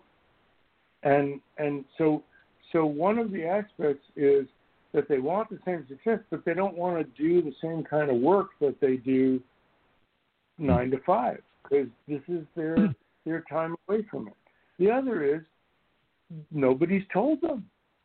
How many golf lessons have people taken with pros who work on their swing and never tell them how to warm up for a round? Right. Maybe and rarely even tell them how to practice to get better at their swing. They'll give them a couple drills and say, go do these drills. But they don't give them a schedule. In working with some pros, I've told them, and this is actually enhanced their income stream, and that is schedule sessions, groups of 3 or 4 golfers for supervised practice. Yeah. Not really a lesson. They only pay 1/4 of the fee of a lesson, and you get your hourly rate, but you just pop back and forth from one golfer to the next and tell them what to work on in their lesson. So why don't I share some of that with you, what I recommend? Okay. First, there are two different things. There's practice and there's warm-up while you're warming up. You don't work on your technique and try to get your swing all perfect and tidied up and do all the technical things that your last lesson was when you're warming up. You just warm up. Now, what you do in your warm-up first is, and I like to tell players to do little mini strokes. Just hit little pitch shots because it gets right. your sequencing and your impact together. Then you make them bigger and bigger and bigger. That's all. Nick Faldo was talking about that. He says every golf shot's a pitch shot. It's just bigger and bigger and bigger and bigger. That's all. So it gets you moving through the ball nicely with good rhythm, good sequencing. Then you go through your clubs and get a feel for each one. Only 2 or 3 shots with each club is all you need. Sometimes I'll go through and I'll hit my 9-iron and I go, oh, that's working. I hit one, put it away, go to my 8-iron. Hit one, that was close, hit another one, yep, that's working, put it away. You don't have to keep hitting over and over and over and over again. Go through your clubs, and you can either go through like a pro does of every club, or what I do usually is every other club, and then hit a couple pitch shots. But now you've done your warm up, okay? But now what I want you to do is that's your range rhythm. Now I want you to get into course rhythm. Do your full routine. Play imaginary holes. Picture a fairway out there with two flags that mark the range of your, the width of your fairway. And tee up your driver and go through your full pre-shot routine and hit the shot. If you miss, just say, oh, glad I got that out of the way. If you hit a good one, reinforce it and say, yeah, that's how I like to hit it. And do your post-shot routine. Replace it with a better swing. Then drop a ball on the range as if you were on the fairway. Play a shot to one of the greens. Now you've played a par 4. Tee up a ball for a long par 3. Tee up, then do another one for a par 5 where you hit a drive, a hybrid or a fairway wood, and then a wedge. And you've played 3 holes. When you go to the first tee, you're going to your 4th hole. You're already in your course rhythm. And that's in Zen Golf. It's a chapter called How to Get from the Practice Tee to the First Tee. Okay, Now, that's what they need to do. When you go to the putting green, do the same thing. Start putting to nowhere. Get your stroke down. Then putt some long putts. Get a feel for the pace. Then roll a couple of short putts, and then take one ball and play 3 holes where of different lengths, where you'd go through your full routine and try to 1-putt or 2-putt all the 3 holes. And then you're ready to go. That's your warm-up. When you practice, separate out, again, skills practice and performance practice. Spend time working on, have a plan of what you want to work on, and change it up between short irons, long irons, mid irons, drivers. Go back and forth among them, but work on skills practice. Get a feel you want. Then do performance practice. You can play 18 holes on the range in your practice as practice, just like I described. And for putting, the same thing. Separate out. Work on your stroke, work on pace, then work on reading. And have a plan of what you're going to work on, and spend at least half your time, if not 3/4, on everything inside 100 yards. Because the best player in the world inside 100 yards is the best player in the world. A great analysis. What's really interesting is I mentioned earlier in Coach's Corner, I talked about Tiger Woods and a little bit about Jack, and about that very thing. And if you look back in Tiger's career, especially around the early 2000s when he was really, and I hate to say that he was at the height of his game, but he was for his age, And when you look at how he played, right, he was so accurate within that 100 yards that he could afford to miss a fairway, or he could afford to, hit a bad shot along the way, because he was able to recover with such consistency and such success because he worked on these very things that you talked about. You know, one of the things that I always say to a lot of students that I've worked with is, when you do practice with a purpose. And I do the same thing as what you just suggested, that will definitely help a lot of players out there. And that is to imagine that you're playing actual holes on the range, set up as you suggested with the driver, and then what your second shot would be on a par 4, and so on and so forth. And it's amazing that, as you pointed out, when they transition from the practice tee to the first tee, how much better and more confident they are, because they've actually visualized and they've actually played out in their mind a few different scenarios, a few different holes that they might be faced with. One of the biggest problems that I see, and maybe you can touch a little bit about this from your book, is that they'll start tinkering around with their swing on the practice tee, especially if they're about to play around. They'll hit a couple of warm-up shots and something's not, well, my grip's not quite right, and they start monkeying around with the grip, and the next thing you know, they're aiming differently because they're slicing the ball or they're hooking the ball, so they start changing up their whole routine. That's another area that's a big problem, particularly for high handicappers. Would you agree? That's why I say your warm-up is not, you're warming up, you're not practicing. You're not working on your game. You're just trying to get a feel for how you can get the most out of it that day. And for high handicappers, free it up. Make a couple of swings. You don't know which direction your ball is going to go that day. You don't know if it's going to draw or fit. You don't know if it's going to hook or slice. But let's say you don't know if it's going to turn to the left or turn to the right.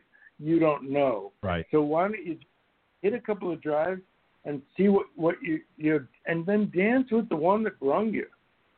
You know, don't fix if it's fading or slicing. Don't try to fix it before you're around. Just aim down the left side of the fairway until it straightens out by itself. I actually had a player. I said, okay. He said, I'm slicing it terribly. I said, fine. I want you to aim at the left edge of the fairway.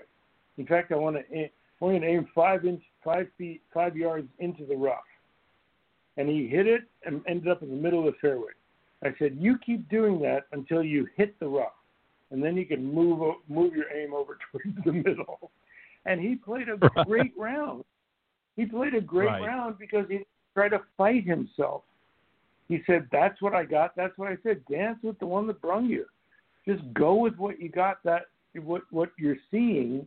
Don't try to fix it before you go play. Just use it. And then if it straightens out while you're playing, then aim straighter. Yeah, it's amazing, when you work with students, and as we touched on a few moments ago, executives particularly, and I think you're right. I think they're there to have fun. They don't want to get into the grind that they had at the office, and they don't want to take it to the golf course. So they get in this mindset, well, I'm here to have fun, but then they don't understand why they can't play at the same caliber on the golf course that they do in the boardroom. And the truth of the matter is, as you said, go ahead. The second point. That's the second part of it, Ted. So the first is they don't want to, but the second part is they don't understand why they don't have the level of success that they have at work. And that's because they have unrealistic expectations. Number one, everybody, and this goes for everybody, you're not as good as you think you are from the range. And on the range, and you're not as bad as you think you are on the golf course. On the range, you hit half a dozen 7-irons, and then you pick out the one or two that were really good, and you say, yeah, that's my game. Well, guess what? You don't get to pick out the best of 6 when you go out and play. You only get one. So they think they're great on the range, but all they've done is picked out 1 or 2 good ones, and they forget about the bad ones. Then they get on the course, and all they think about is the bad ones. and instead of the good ones, and they have such high expectations. And one of your coaches in the coaches corner was talking about this, that they think they're going to hit the perfect shot every time, and it's complete. What they expect from themselves as weekend golfers. They compare themselves to PGA pros, and they're completely unrealistic about their dispersion pattern, about their consistency, about all of those things. So they get frustrated. And I have an equation. I can't show it to you on the radio, but the equation is E, capital E, minus capital R equals capital F. And that is your level of expectation minus your level of results equals your amount of frustration. So if you have high expectations and low results, you will be very, very frustrated. So the problem is that these executives, these type A executives, bring perfectionism with them to the golf course and unrealistic expectations. And they get frustrated when it doesn't go perfectly. But that's not what golf is about. Golf, and I like to say this, and I'm going to tell your listeners, this was maybe the one lesson Kerr credits with reaching number one in the world. Because she is a perfectionist. That's what led to her excellence. But it also got in the way near the top. And that is, in golf, you aim at a spot, but you play to an area. No matter how good a golfer you are, you don't hit it in the hole every time. Iron Byron is the robot, the nickname of the robot they use to test balls. The robot has a dispersion pattern. You screw in a 5-iron and tee up a dozen brand new balls, and they don't all land in the same pitch mark. It has a dispersion pattern, so I think you don't. So it's the perfectionism that gets in the way. You need to give yourself room to play and allowance for a range of results, and then you're going to have a much better time. Yeah, it's so funny when you look at it from this perspective, because again, you want to be able to do what you can to help the folks to become better golfers, and they just don't understand. One of the things that I did for the early part of my instruction with a student is when we would go for a practice session on the range, I would one of the areas that I used to go, not all of them have this, but some of them that do have multi-level teeing areas on the range. So, you have a higher level and then it goes down to the next lower level. And of course they move that around depending on the day. And what I would often do, as long as it wasn't going to interfere with somebody else, is I would go to a practice session with my students and I would have them set all of their balls up, or I would actually do it on the downslope.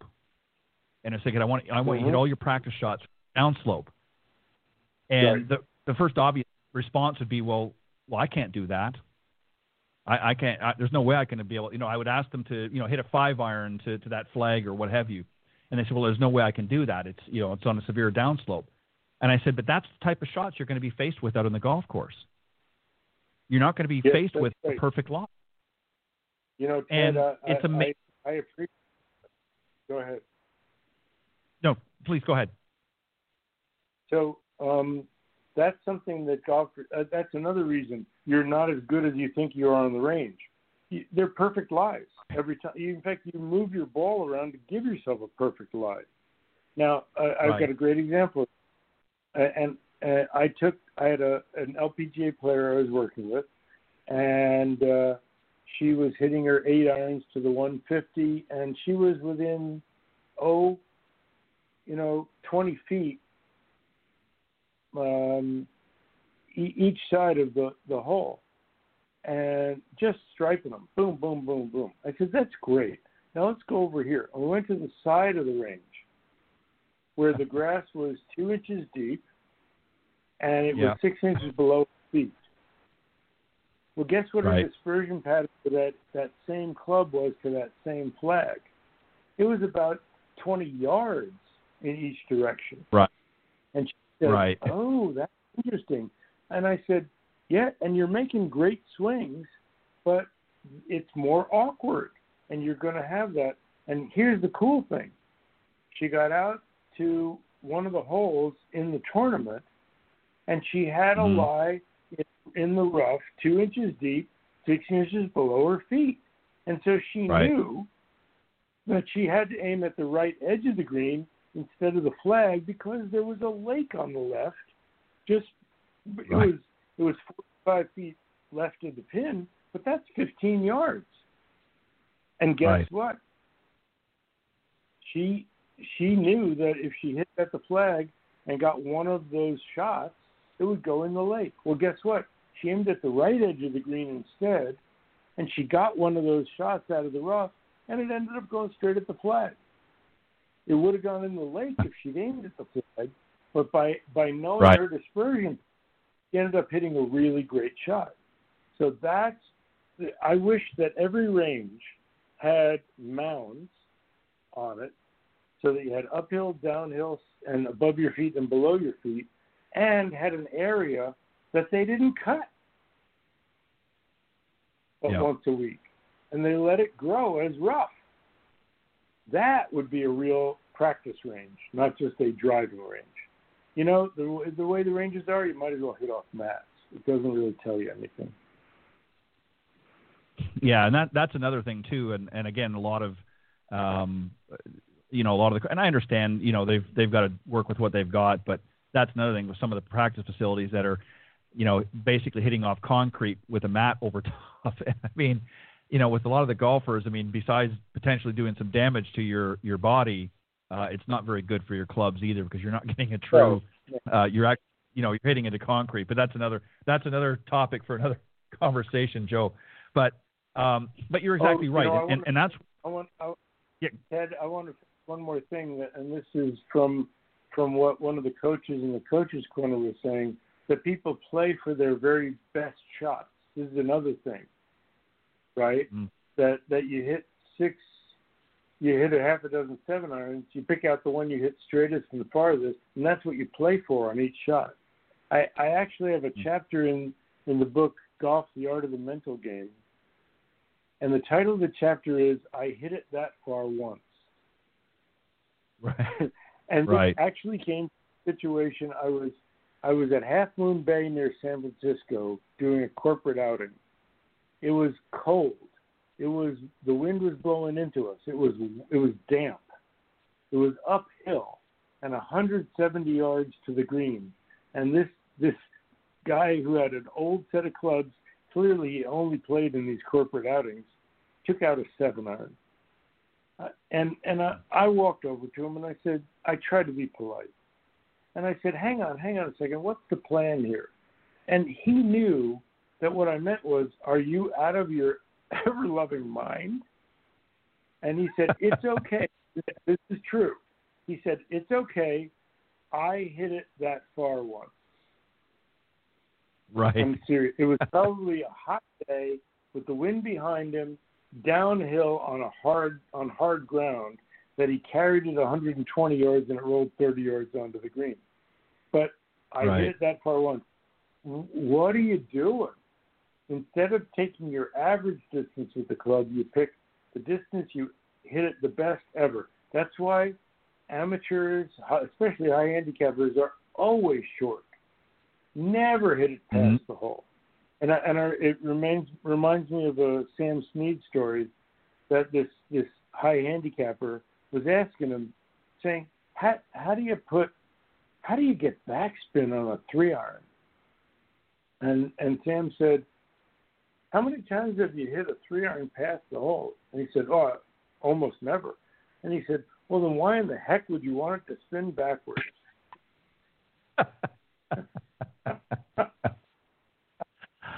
It really is amazing, and I have to apologize to the listeners for those out there that fall into this trap, because I don't want them to think that we're making fun. But the truth of the matter is, we want you to become better golfers. But the bottom line is, you have to practice with a purpose, and you have to go through, as you suggested, your full routine when you're on the practice tee, and when you're just warming up before for a round, you don't start working on it. It's as you said, it's just a warm up. You're just warming up to see what you've got that day, and that's what the pros do. The pros don't sit and work before they're about ready to go out and play their first round of a tournament. Start tinkering around with their swing on the practice tee. They're there purely to warm up, to say, okay, how is everything? Is everything firing on all cylinders today? Nope, my driver's not working that great. I'm going to leave it in the bag today. I'm going to use my 3-wood off the tee. Freddie Couples has done that many, many times over the years. He's teed off on many long holes. Mind you, he could hit his 3-wood as long as his driver anyways. But, that was the reason, and that's what they do when they're out there on the practice tee or the warm-up tee, as I call it, before a round. They're not there working on their swing. Yeah, now, having said that, when they go through the day...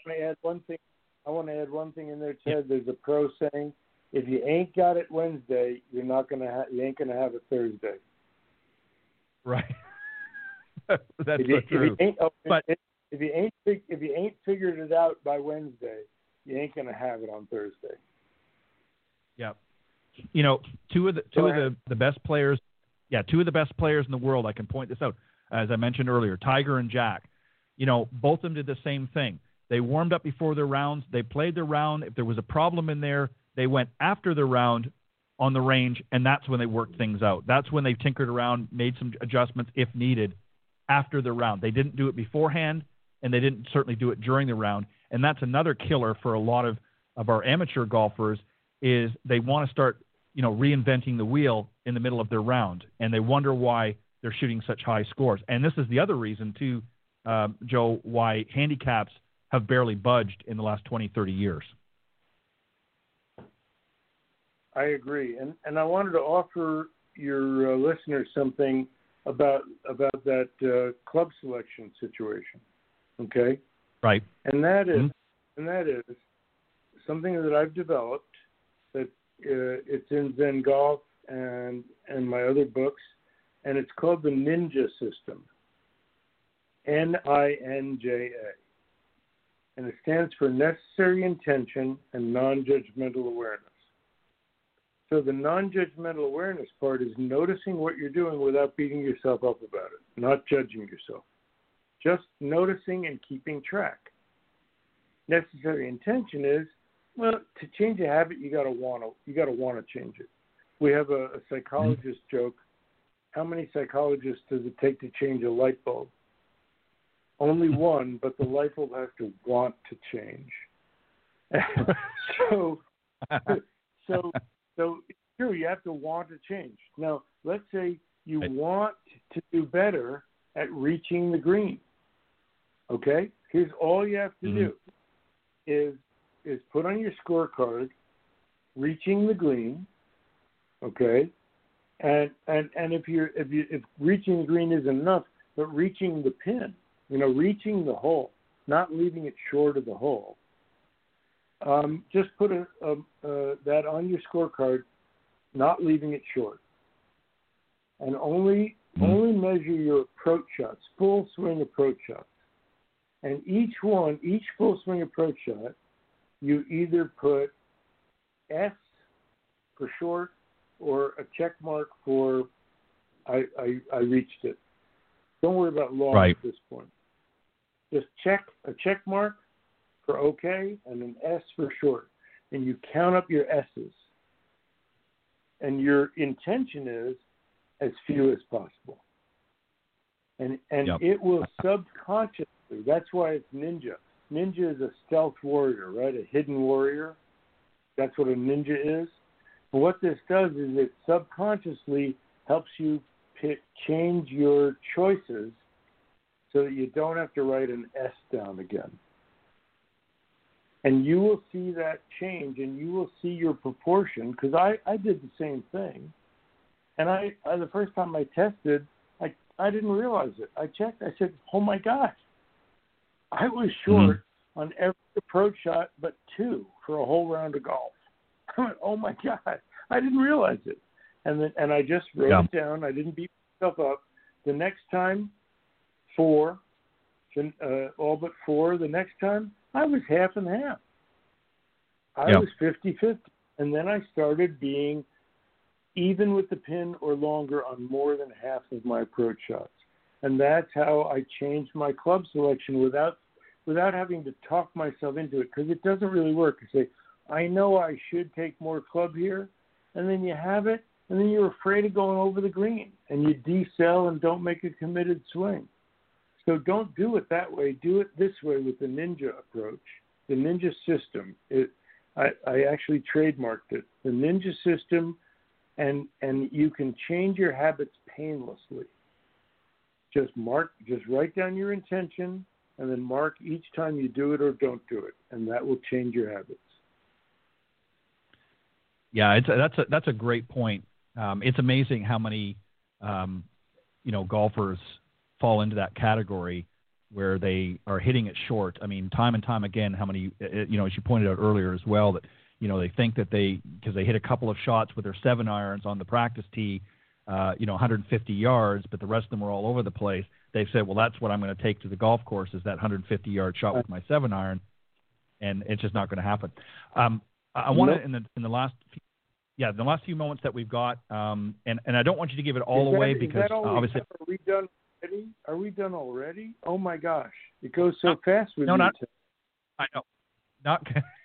We got a few more minutes, but not a lot. So I want to give you just a couple of minutes because I mentioned it a couple times and we haven't gotten to it yet because we got into some other interesting conversation. But I don't want you to give it all away because I want people to read your article that's coming up in the upcoming Golf Tips magazine. But talk a little bit about the importance of breathing.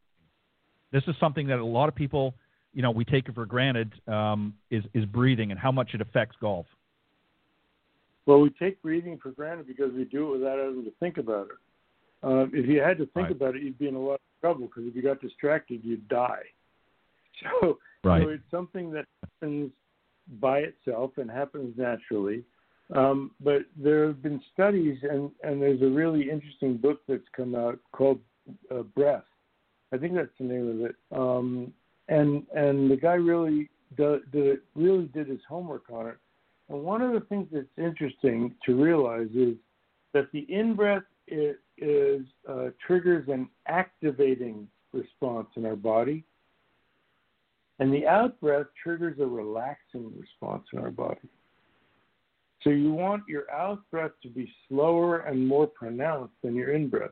Breathe in, and then slowly breathe out. And as you breathe out, feel yourself move down and out of your head, into your body, and if you can, all the way into the ground. Because if you think about it, if you're swimming in a pool and somebody says, oh, I dropped a quarter and it went to the bottom, can you get it for me? What do you do to go to the bottom of the pool? You don't breathe in. You let the breath out and you sink down. So in the same way, before you walk into your golf shot, let the breath out and feel yourself sink down into the ground. Because in a golf swing, your power comes from the ground up, not the top down. Right. So that's what everybody can do. Take a breath, stop and slow down, and let the breath all the way out, then walk forward. It's a rhythmic thing. Let it all the way out, leave it out for a beat, and then walk forward and let it come in naturally. And you'll find that's something that's very helpful. Sometimes, especially on tee shots, and long shots like with a hybrid or a fairway wood, I'll breathe out and let that be my trigger for taking the club back. When the breath is almost all the way out, only then do I let the club come back. And it's a natural flow out, down, and back. So those are two quick tips, and that's something that we talked about crossing over to any other sport. Boxers work with their breathing a lot. Every athlete should be working with their breathing. Actors and singers, oh my gosh, they're all working with their breathing and how they project.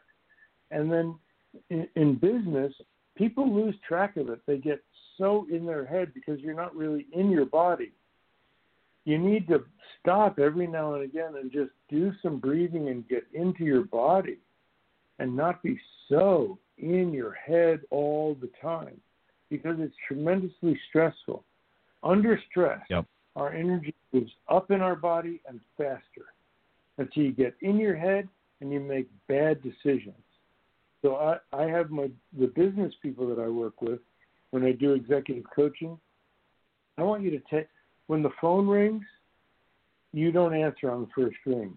You take a full breath in and slowly let it all the way out, and only then do you pick up the phone. If you get a text, do not jump. Let the text be a signal for you to breathe. Then you actually do a reverse kind of meditation, that the text, instead of a signal to jump, it says, oh, I heard my text. That's a signal to take 3 breaths and then answer the text. All of those signals that we get through the day. I do microwave breathing. I put my food in for 30 seconds, I step back, and I do 30 seconds of breathing meditation. And then when the food's ready, I'm ready. So these are all techniques that you can use. And the thing is, nowadays, with the stress that's going on, it's not just for adults, it's for kids. And that's why my latest book that we were going to talk about, it's called A Walk in the Wood, Meditations on Mindfulness with a Bear Named Pooh. And it's by Disney Editions. They asked my sister and me to write it, and my wife designed it beautifully. You can find it on Amazon on my author page. But A Walk in the Wood, not woods, but A Walk in the Wood, the 100-acre wood where Winnie the Pooh lives. A Walk in the Wood, Meditations on Mindfulness with a Bear Named Pooh. It's for whole families because I have adult sections in there teaching you how to use breathing and mindfulness and share it with your kids so the whole family doesn't have to get so stressed out.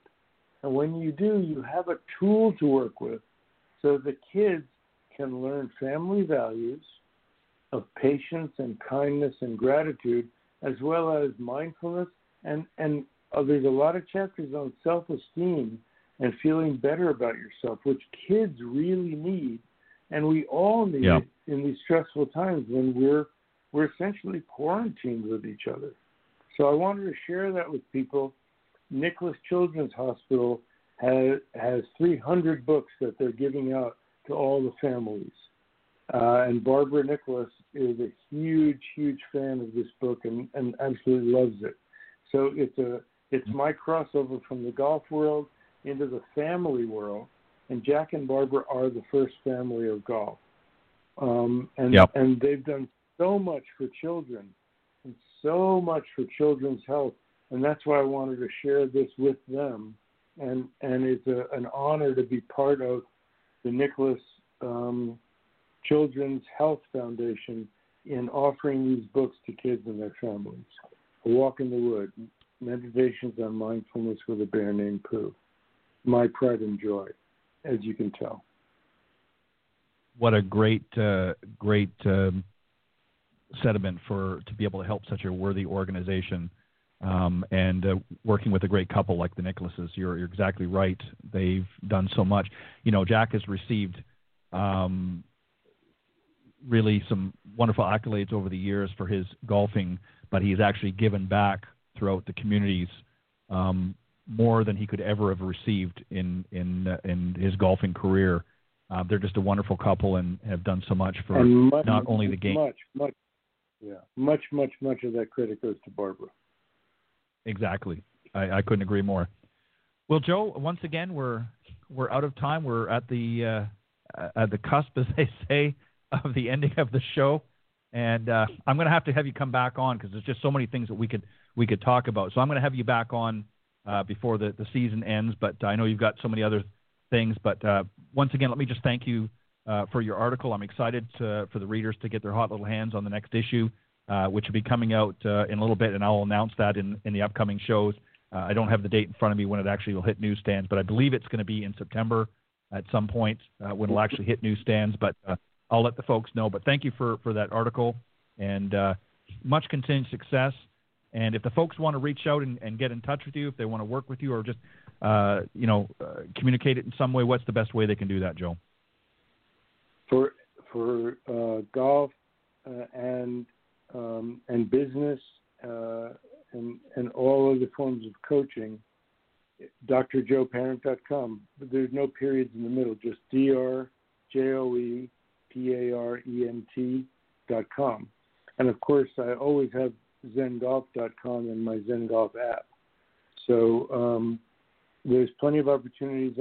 And if you want to delve into mindfulness, go to the website, but also I have a YouTube channel, and I have golf and business.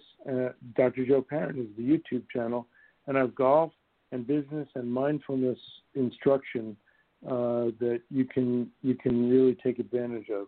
So the website and the YouTube channel are the places to go. Perfect. Well, Joe, thank you very much once again. It's, as you said, it was a fast hour, wasn't it? It went by quick. It's like we're just hanging out and talking over a beer, so I really enjoy it. That's right. Well, thank you very much, and as I said, I'll would love to have you come back and join me again on a future show, and we'll set that up at some point. But thank you very much for giving of your time, and thank you for all that you've done to not only give to this great game, but also to other areas as well. Some very good words of wisdom that you've expelled here this evening on the show, and I thank you very much for your time. And have a great weekend, and I will see you next time here on Golf Talk Live. Always a pleasure. Thank you, Ted. You're welcome. All right, good night. All right, that was my very special guest, Dr. Joe Parent, author of Zen Golf and so many other things, and also his book, as he mentioned, that is helping the Nicholas Children's Hospital, A Walk in the Wood, Meditations on Mindfulness with a Bear Named Pooh. They're giving out, the Nicholases are giving out through their foundation at the hospital, 300 copies. So to all of which is just, again, I couldn't think of a better thing to put in their hot little hands. And what a great couple they are. And you can also go to Amazon and just Google either Dr. Joe Parent or Zen Golf, and you'll see his book is still available on Amazon as well. And it still ranks very high up in the searches as we talked about earlier. So if you haven't read it, it's definitely a great book. It'll help both your golf game, but it'll also help you in everyday life as well. So get yourself a copy if you haven't already read it. And if you have, get another copy and give it to a friend. It's worthwhile. All right, I want to thank also John Decker and Paul Castor for doing a great job on the panel. And thanks again, John, for filling in for John Hughes this evening. And I will see all of you next time right here on Golf Talk Live. God bless and have a great weekend, everybody.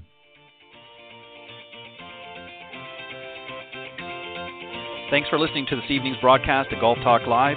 Remember to tune in each week at blogtalkradio.com/Golf Talk Live. If you can't join us live, check out the on-demand section for previously aired broadcasts, or listen on any of the following social media platforms: iTunes, Stitcher, TuneIn, CastBox, TalkStream Live, and of course, Spotify. To get updates on future shows and upcoming guests, be sure to visit the show's Facebook page, Golf Talk Live Blog. You can also follow me on Twitter at Ted and Buck CEO. Remember to join me live each week for another great broadcast of Golf Talk Live. See you next time. This has been a production of the iGolf Sports Network.